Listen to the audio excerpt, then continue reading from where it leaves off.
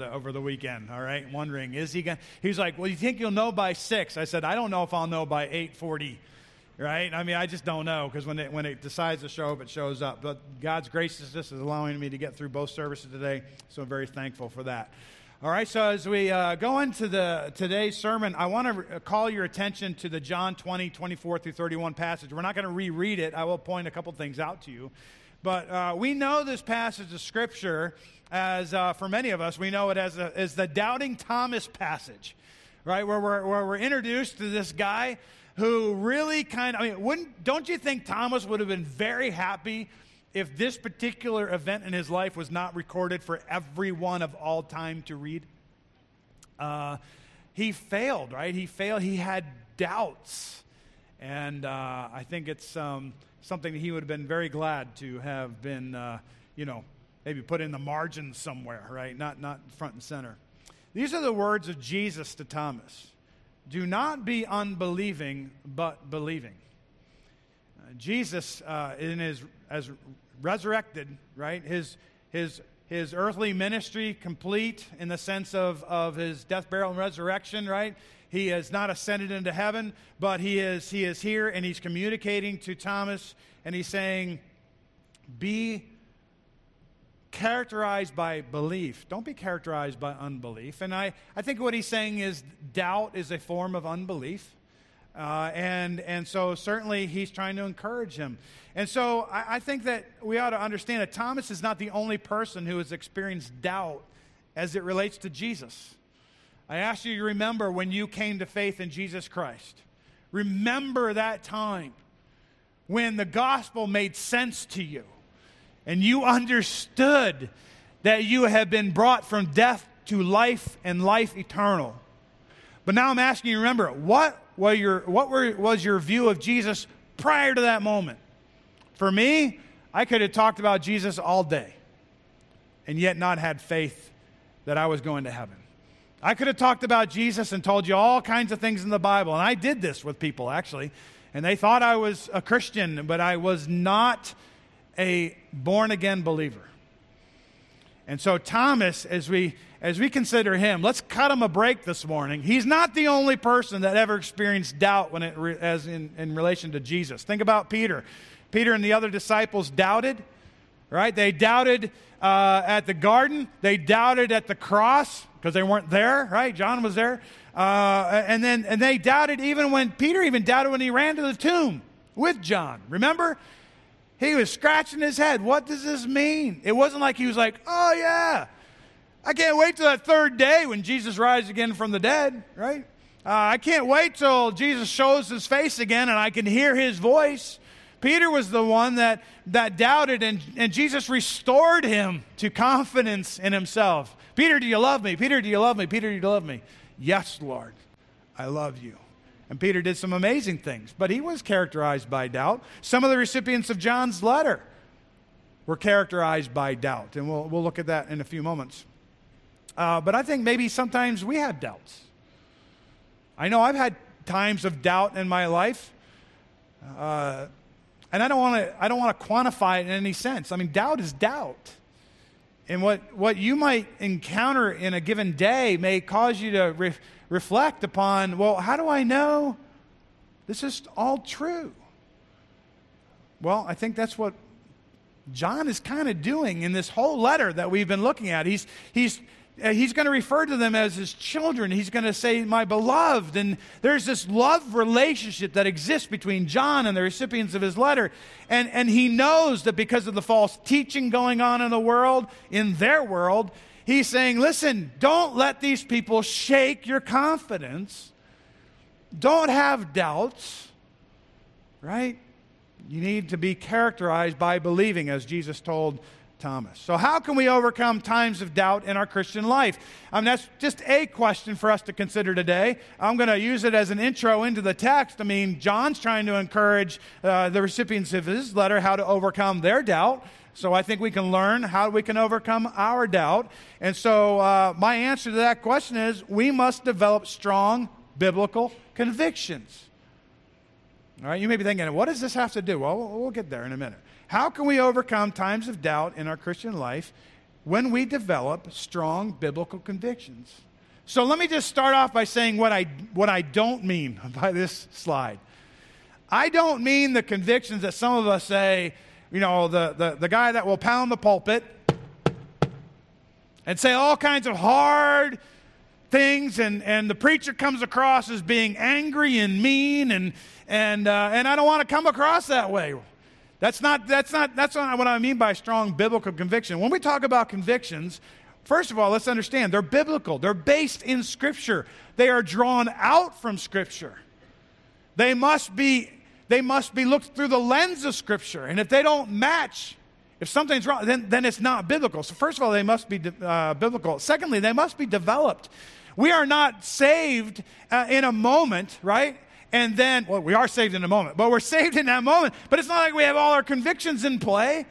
It's not like all of a sudden, I know this and this and this and this. It's like this one just came to me. It didn't come to me in the first service. But if I only had a brain, right?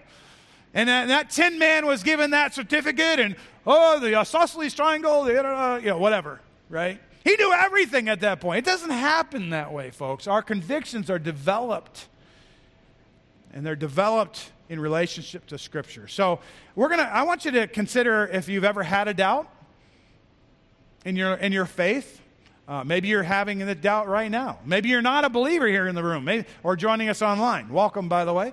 Maybe you're not comfortable with this idea of being a Christian.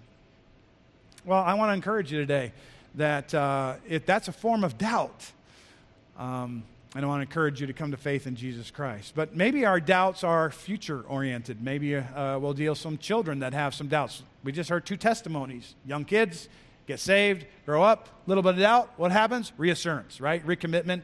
Not that they get saved again. It's just that they kind of resolve their doubts. And how do they do that? Well, we're gonna look into this. We must develop strong biblical convictions. So let's consider Thomas's response to Jesus for a minute. He says in verse 28, my Lord and my God. Jesus says, don't be characterized by unbelief, be characterized by belief. And Thomas, as he sees Jesus, as he hears his voice, he says, my Lord and my God. What a testimony, right? But let's just consider this. He is known as Doubting Thomas. That's the name we've given him. But do you think he doubted for a moment after that experience? Do you ever think there was a time in Thomas's life where someone could have said, I don't really know if this Jesus guy is real? Thomas would be like, oh, no. He's real. I saw him. I heard him. After his death and burial, he resurrected. And I was with him, right? This is beautiful. He's not doubting Thomas any other time after he saw Jesus Christ. So, what changed in Thomas's life? Well, I've already used the word. His doubt was replaced by conviction. Conviction. And so we're going to look into that a little bit. So nobody could cause him to doubt the reality of Jesus as the Son of God. I got ahead of myself, but that's the truth. But our doubt can be replaced by conviction as well. Do you struggle with understanding and remembering and believing all the things that you've heard and those doubts come in? How do you resolve those? Well, they need to be replaced by conviction. Now, Thomas's doubt was replaced by conviction based on sight. Our conviction, our doubt can be replaced by conviction based on God's word. And that's what's going to lead us into this thought as we go into the text here. Before we get to the text, notice this. Jesus culminates this discussion. He says, because you have seen me, Thomas, you have believed. Notice this. This is a word for us. Blessed are those who have not seen and yet have believed. That's you and me. We've never seen Jesus. We've never heard Jesus.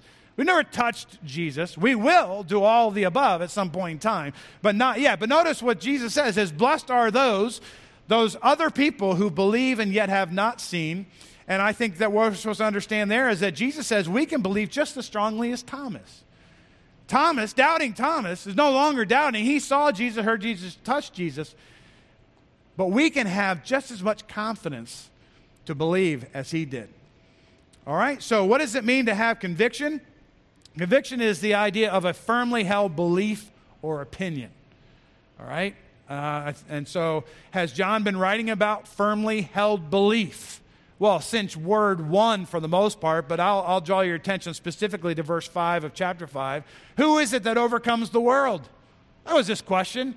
Except what? The one who believes that Jesus is the Son of God. He's saying this is the one who has this belief. This one is characterized by belief. We are overcomers. We are victorious. We've talked about that. But it's anchored in the person of Jesus Christ as the Son of God and what he accomplished. So as we look at 1 John 5, 13 through 15, we're going to consider this big idea. Knowing the Word of God, that word knowing is important. John's used it a lot. Knowing the Word of God is the means of strengthening our biblical convictions. Are you a student of the Word? But even more than being a student, because a student still sounds very school-like. Doesn't sound very joyous, right? Let's think about doctrinal depth. It's one of these principles that we value. And what do we say? Even the word doctrine sounds like, oh, how boring. No. Knowing the Word of God means this is the way we strengthen in our biblical convictions. And doctrinal depth says that if a passion for God draws us deeper into His Word, but I said it a few weeks ago, the reverse of that is true. As we engage in His Word, we have a greater passion for our God. And it's true both ways. And so we ought to be characterized by knowing the Word of God. And when we know the Word of God, our convictions are strengthened, and therefore we can stand in those times of doubt. So John targets 3 convictions which battle against our doubt as we look in this text. So I didn't actually put the text on the screen. I totally forgot. So let me just read verses 13, 14, and 15. I have them in individual, just not in all together here. So 1 John 5, starting verse 13, says, I write these things to you who believe in the name of the Son of God, that you may know that you have eternal life. And this is the confidence that we have toward Him, that if we ask anything according to His will, He hears us. And if we know that He hears us in whatever we ask, we know that we have the requests that we have asked of Him. All right, so verses 13 and 14, pretty simple stuff. Those are the first 2 convictions we're going to talk about. Verse 15 is going to take a little bit more explanation, but I think you'll enjoy the process here. All right. First conviction we're going to consider today, that John is encouraging his doubting believers that are receiving and reading his letter. God's Word tells us that we can know we have eternal life. This is one of those. John has been saying this from the beginning. He is very gospel motivated. He has been talking about the gospel the entire time. And so one more time, and I don't even know if it's the last time, right? But I'll say this. He's telling us that God's Word tells us that we can know we have eternal life.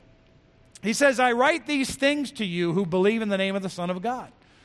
So what does it mean, I write these things? Well, I think this is the 3rd time he's used this term in this letter.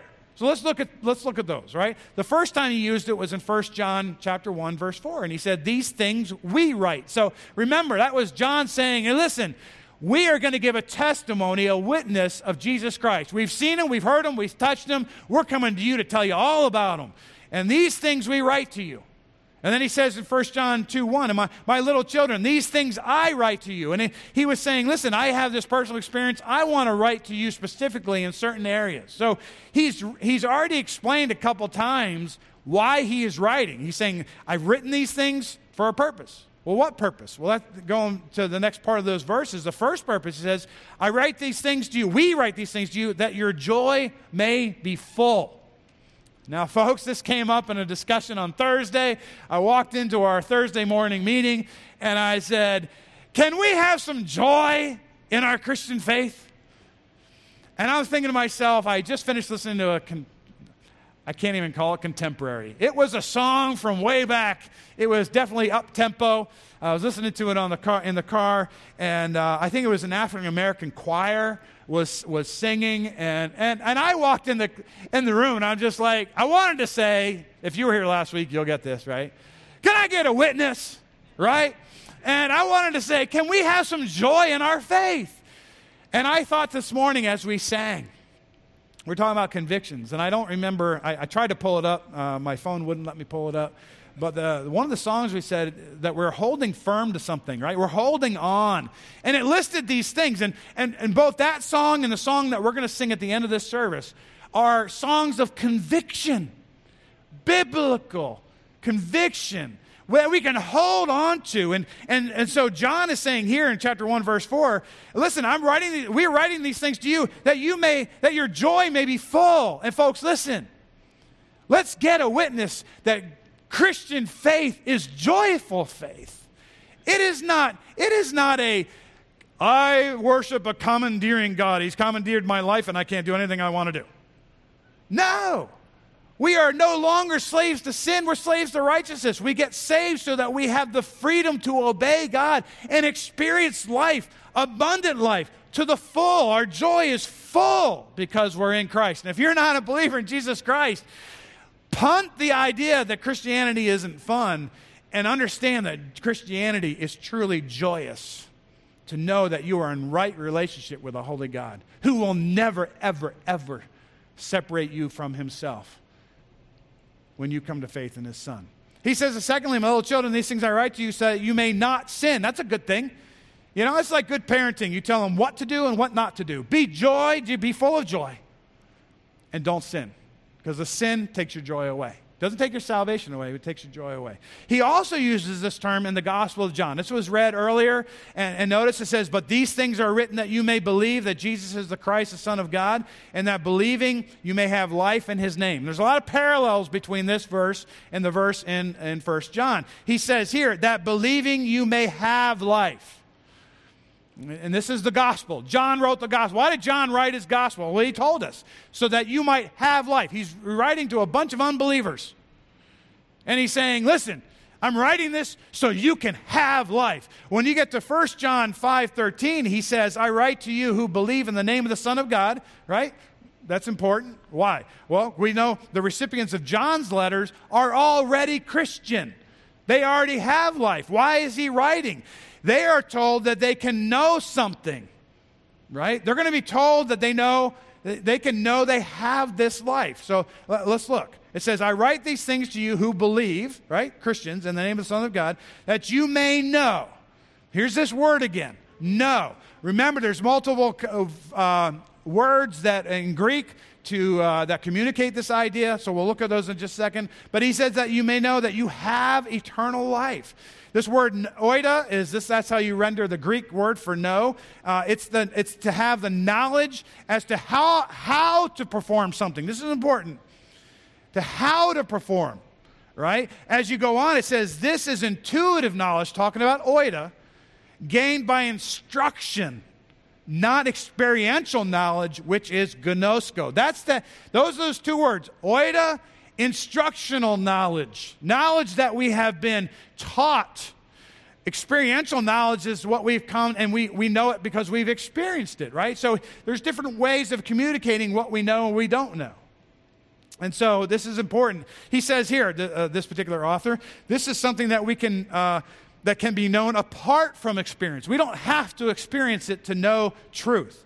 It is known by believing what? Believing God's testimony. What God has revealed to us, not looking to one's works for assurance. We don't have to live upon our experiences to get through the day. We can memorize Scripture, as all those Awana kids did, and they can encourage themselves. They've never lived half the life we have. And yet they're memorizing God's Word, and they're putting God's Word in their heart that they might not sin against Him. And so we can understand this as we know, this idea of knowing. We don't have to experience it. We can be told it. We can be taught it. And that's why we're tied to the Word of God. So this knowing is a present knowing. As he says in verse 13, I'm writing these things that you may know that you have eternal life. It's a present, confident knowing based on past faith. It's that idea of the perfect. It's a perfect subjunctive, so it's the idea that you may know this. This is that I've written this that you may know. It's the idea of in the now, in the present, you can know what? That you have eternal life. How many people have you heard say, well, I don't know if I have eternal life. I'll know when I get there. I know plenty of people that know they're going to hell because they tell people all the time, see you in hell.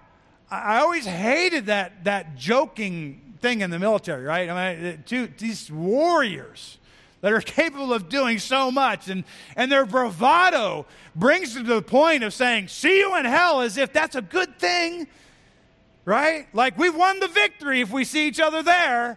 It's like, no. It's the most discouraging words you can ever say. Why? Because they have not come to know the present confident knowing that faith in Jesus Christ, you can have life eternal now. And you can know it to be true. That's what John is saying. Don't let these false teachers mess you up. Believe the word of God. And I'm telling you what that word is, John said. So I write these things to you who believe in the name of the Son of God, that you may know that you have eternal life. And so I encourage you this morning. Do you know that you have it? Can you give testimony like we've already heard? Can you stand, not that you have to join church, but if we gave you a microphone, can you say, yes, I came to a knowledge of the person of Jesus Christ, the Son of God, who died on the cross for my sins? Can you say that? Because that's important for you to know and for you to be able to do. So the having of eternal life is focused in the present. Without a doubt, we can have it now. Do you know that you have eternal life? That's when we bring up this slide. Don't get tired of it. Embrace it. Use it. Memorize it. It's the idea that God created man who fell into sin, and sin has a consequence of death. But God did not want to see people destined for hell for eternity, so he sent his Son into the world, his one and only Son, to die on the cross, and whoever comes to faith in him has life. What life? Eternal life. That's what he just said. It's eternal, and you can know it now. And the essential nature of that is Jesus Christ comes on the scene. So conviction number one is this idea that God's word tells us that we can know we have eternal life. It was an encouragement for John to give to his people. He's saying, have confidence in this. Have this as a conviction. The second conviction, it definitely builds on it, and it's this. God's word tells us that we can know God hears our prayers. Now, if you ever need comfort, it's nice to know God's listening, isn't it? And when you're struggling with something, when you've had a difficult time in your life, it's nice to know God is listening. And he is a listening God. And that's what we're going to be told here as we look at verse 14. But I want you to understand, God's word is what tells us this.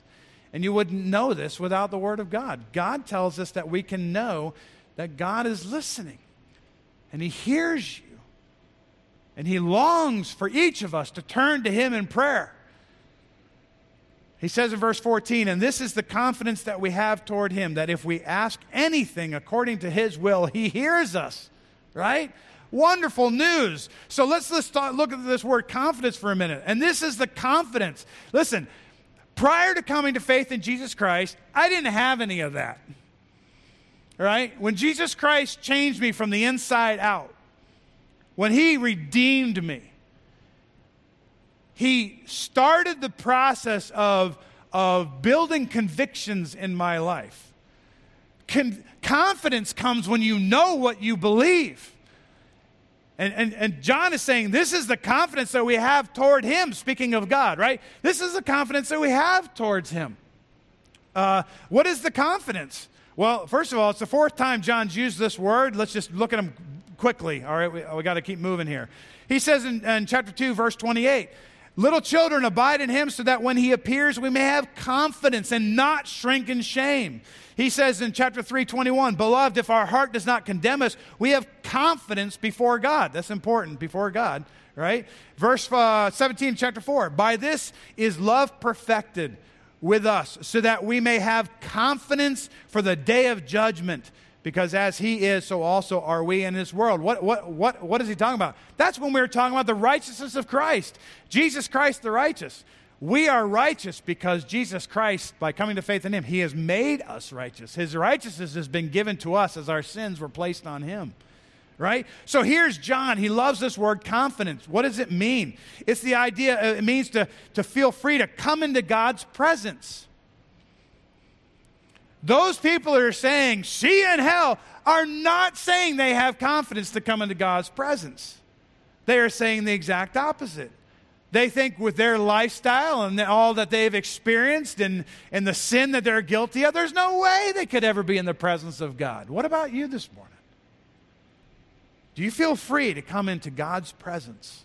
Well, that's what this word means. As John is writing to Christians, he's saying, listen, we have this confidence.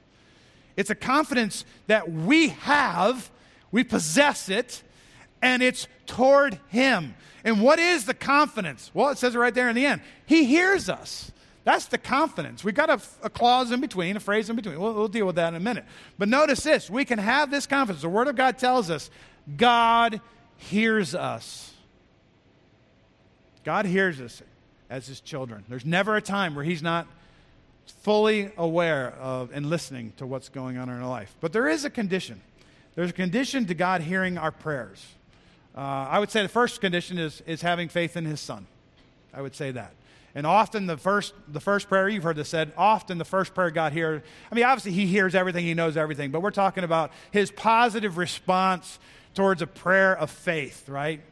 Acknowledging that Jesus Christ, His Son, is your Savior, right?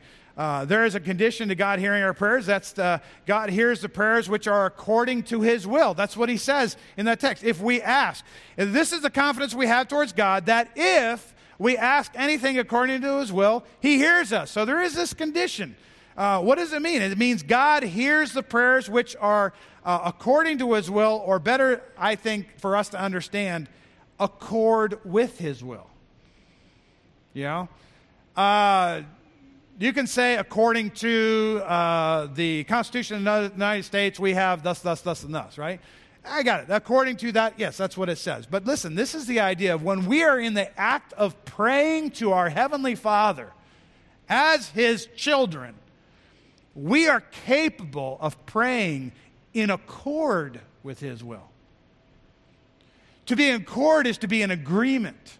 To be in accord is saying the same thing. We desire the same thing. We believe the same thing.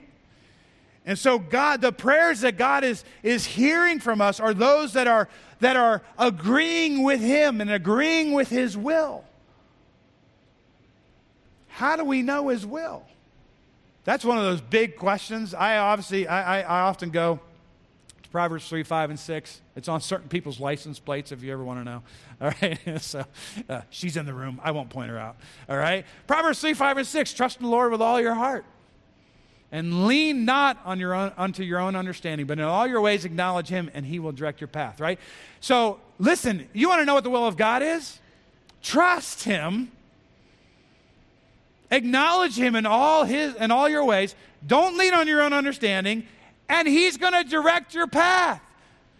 So if you are trusting, you're acknowledging, and you're not leaning, wherever you are is the will of God. That's my simple math. And that's how I get through life, because I'm like, Lord, I've failed to acknowledge You. I know that I'm out of the will of God. But Lord, as I'm acknowledging You in all my ways and as I'm seeking You, I think I am where You have me to be. And I have to have confidence in that. Why? Because that's what Your Word says, and that's the main idea. Knowing the Word of God is the means of strengthening our biblical convictions. And when we have strong biblical convictions, we can stand against doubt. All right? So we know God's will as we commune with Him through His Word. So no, that's just another way of kind of emphasizing. Knowing the Word of God is what strengthens us. It's the idea that we know His will as we commune with Him through His Word. A Christian can never be separate from God's Word. It must be part of who we are. Not as a legalistic drudgery, but as a beautiful, joyous experience of being freely coming in to hearing the Word of our Heavenly Father. So conviction 2 is that God's Word tells us that we can know God hears our prayers. Conviction 3 just gets better and better. It's the idea God's Word tells us that we can know God answers our prayers. This is beautiful. God's Word tells us that we can know God answers our prayers. He says in verse 15, and if we know, right, there's that word know. First of all, let me just say this word if. It can also be translated as since, all right? You can have either or. It's the idea, this is, because you can't think of a time that, that He we can't envision an omniscient God not knowing and not hearing us, right? We can't in one sense. But he says, since we know, he's building upon what he just said. John is saying, since we know that he hears us in whatever we ask, we know that we have the requests that we have asked of him. So we focus on these two words again, to know. Again, they're in the perfect, but they're also, it's the idea of this past event is still, let me make sure this is, yeah. We know that he hears us. I'm getting my confusion. It's the perfect, but it's translated as the present, right? Because this a perfect thing is something that's happened in the past, and we have continuing consequences as a result of it. We know that he hears us because he's God, right? And we know in the now that he hears us. Whatever we ask, he hears us. We know that we have the request that we have asked of him. So this idea of know, both these are the oida words. We know this from instruction. We know God is God and we're not. We know that throughout Scripture he portrays people as praying requests and those requests being fulfilled. But listen, we also know that there were questions, prayers that were lifted up that weren't answered quite the way that people wanted them answered. Do you remember Paul saying, Lord, I pray, would you remove this thorn of the flesh from me? And what did God do? He said no. But what did he do? He gave him more grace. All right? So this idea of knowing is important. We know that we have the request that we have asked of him. Isn't it nice to know, based upon this this text, if we all just bowed our heads and closed our eyes and asked God to give us $1 million, we would get it. Isn't that what this text is saying? We're saying we know that we have the request that we asked of him. Lord, give me $1 million. We know that's not true. There's that word again. We know that's not true, right? We're not all going to get $1 million. Why? Because verse 15 is tied to verse 14, and the conditional aspect of 14 is it must be according to his will. We can't take this verse out of context as the prosperity gospel people do and say, if I claim it in the name of Jesus, I'll receive it. Well, and if you are not experiencing wealth and health and all these things, then somehow you are deficient in your Christian life. That's what the prosperity gospel says. It says you can have whatever you want, and if you don't have it, you're deficient. That's not what this says.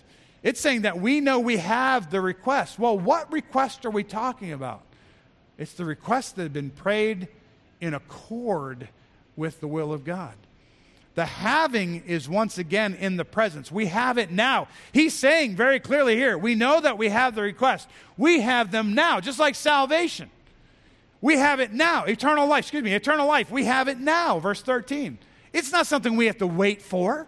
It's something we have now.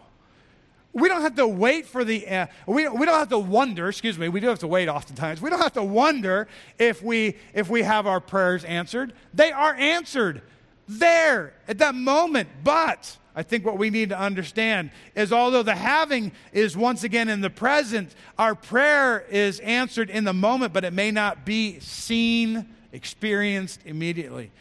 We can have the cognitive taught knowledge, the instruction. God answers prayers that are in accord with his will. Done deal in the now. That's the way God is. That's the character of God. But our prayers are answered in that moment, but it may not be seen. Have you ever thought about the prayers that you've prayed and you just haven't had an answer? You're just wondering what's going on. They have been answered, folks. It may have been yes, no, it may have been not yet, right? There's any number of answers that God can convey to us. But it's not so frequent that we pray something and it immediately happens, although that does happen, praise the Lord. All right? The answer may not be what we expect, but it is answered in the way it was prayed. And so don't let this verse mess you. Let's see, do I have that verse again? No, let's go back to this text. Don't let this verse mess you up. Don't allow doubt to come into your life. Well, I don't get the requests that I pray for. No, you have to ask yourself, God is God, and he's true to his word, and his word is telling us he answers prayer. Conditioned upon, are they in accord with his will? Well, wait a minute, Pastor. That seems a little bit backwards. That seems, because, I'm thinking, why pray? If God's just going to do what God's going to do, why do I pray? It kind of seems silly, doesn't it? It does, if you have the wrong perspective. The primary benefit of prayer is not in the answering, but in the communing. It's not getting what we want. It's being in accord with His will. Listen, we think of our prayer life as this thing, well, I got to pray for healing here and for this and this and this and this and this and this. And I ask you, is there joy in your prayer life? Is there intentionality in your prayer life? Is there conviction in your prayer life? Do you have the conviction that God is answering your prayer because you know that your prayer is in accord with His will? Listen, when we pray, we're not so much praying for answers. We're praying to be in the right communing with God, that we would arrive at the same conclusion He is. We are seeking to be those people who are so knowledgeable about our Heavenly Father that we know what He's thinking. We know that's true in other relationships, right? Whether it be friendships or marriages, right? Have you ever finished the sentence for the other person? Because you know them so well. I know what you're going to say, and you're right? Because you know them so well, because you spent time together and you know each other. That is the idea of prayer. When we step into God's presence with prayer, we can have confidence because of our salvation in Jesus Christ that He hears us and He answers us. Don't ever think that God's not answering prayer. What we're supposed to grow in, to put the focus on us, what we're supposed to grow in is our understanding of the will of God. And that only comes through an interaction with His Word. So knowing the Word of God is the means to strengthening our biblical convictions. John is saying, I write these things. Everything John has written was written by the inspiration, through the inspiration of the Holy Spirit. This is God writing to you and to me. And He's saying, God hears the prayers that are in accord with His will. Let's be characterized by praying those prayers. And when we see God's will unfold, we rejoice in those prayers, those answered prayers. All right, I thought to myself, let's see, do I have another slide? I do not.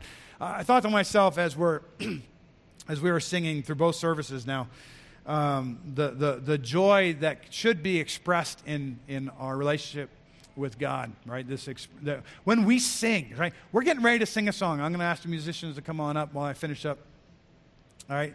As we sing this next song, there have been doxologies throughout New Testament. We're going to look at some of those in a few weeks, actually, as we look at preach it through a series of the glory of God. We're going to look through some of these doxologies. But listen, as we sing this song, I ask you to consider, are you singing with conviction, with a settled belief that these things are true for you and for all believers? So I ask you to go ahead and stand, right? We're good with standing? All right, so we're going to stand, and let's sing this song, and let's think about these convictions. And then I ask you to consider, how are you in your communing with our Heavenly Father?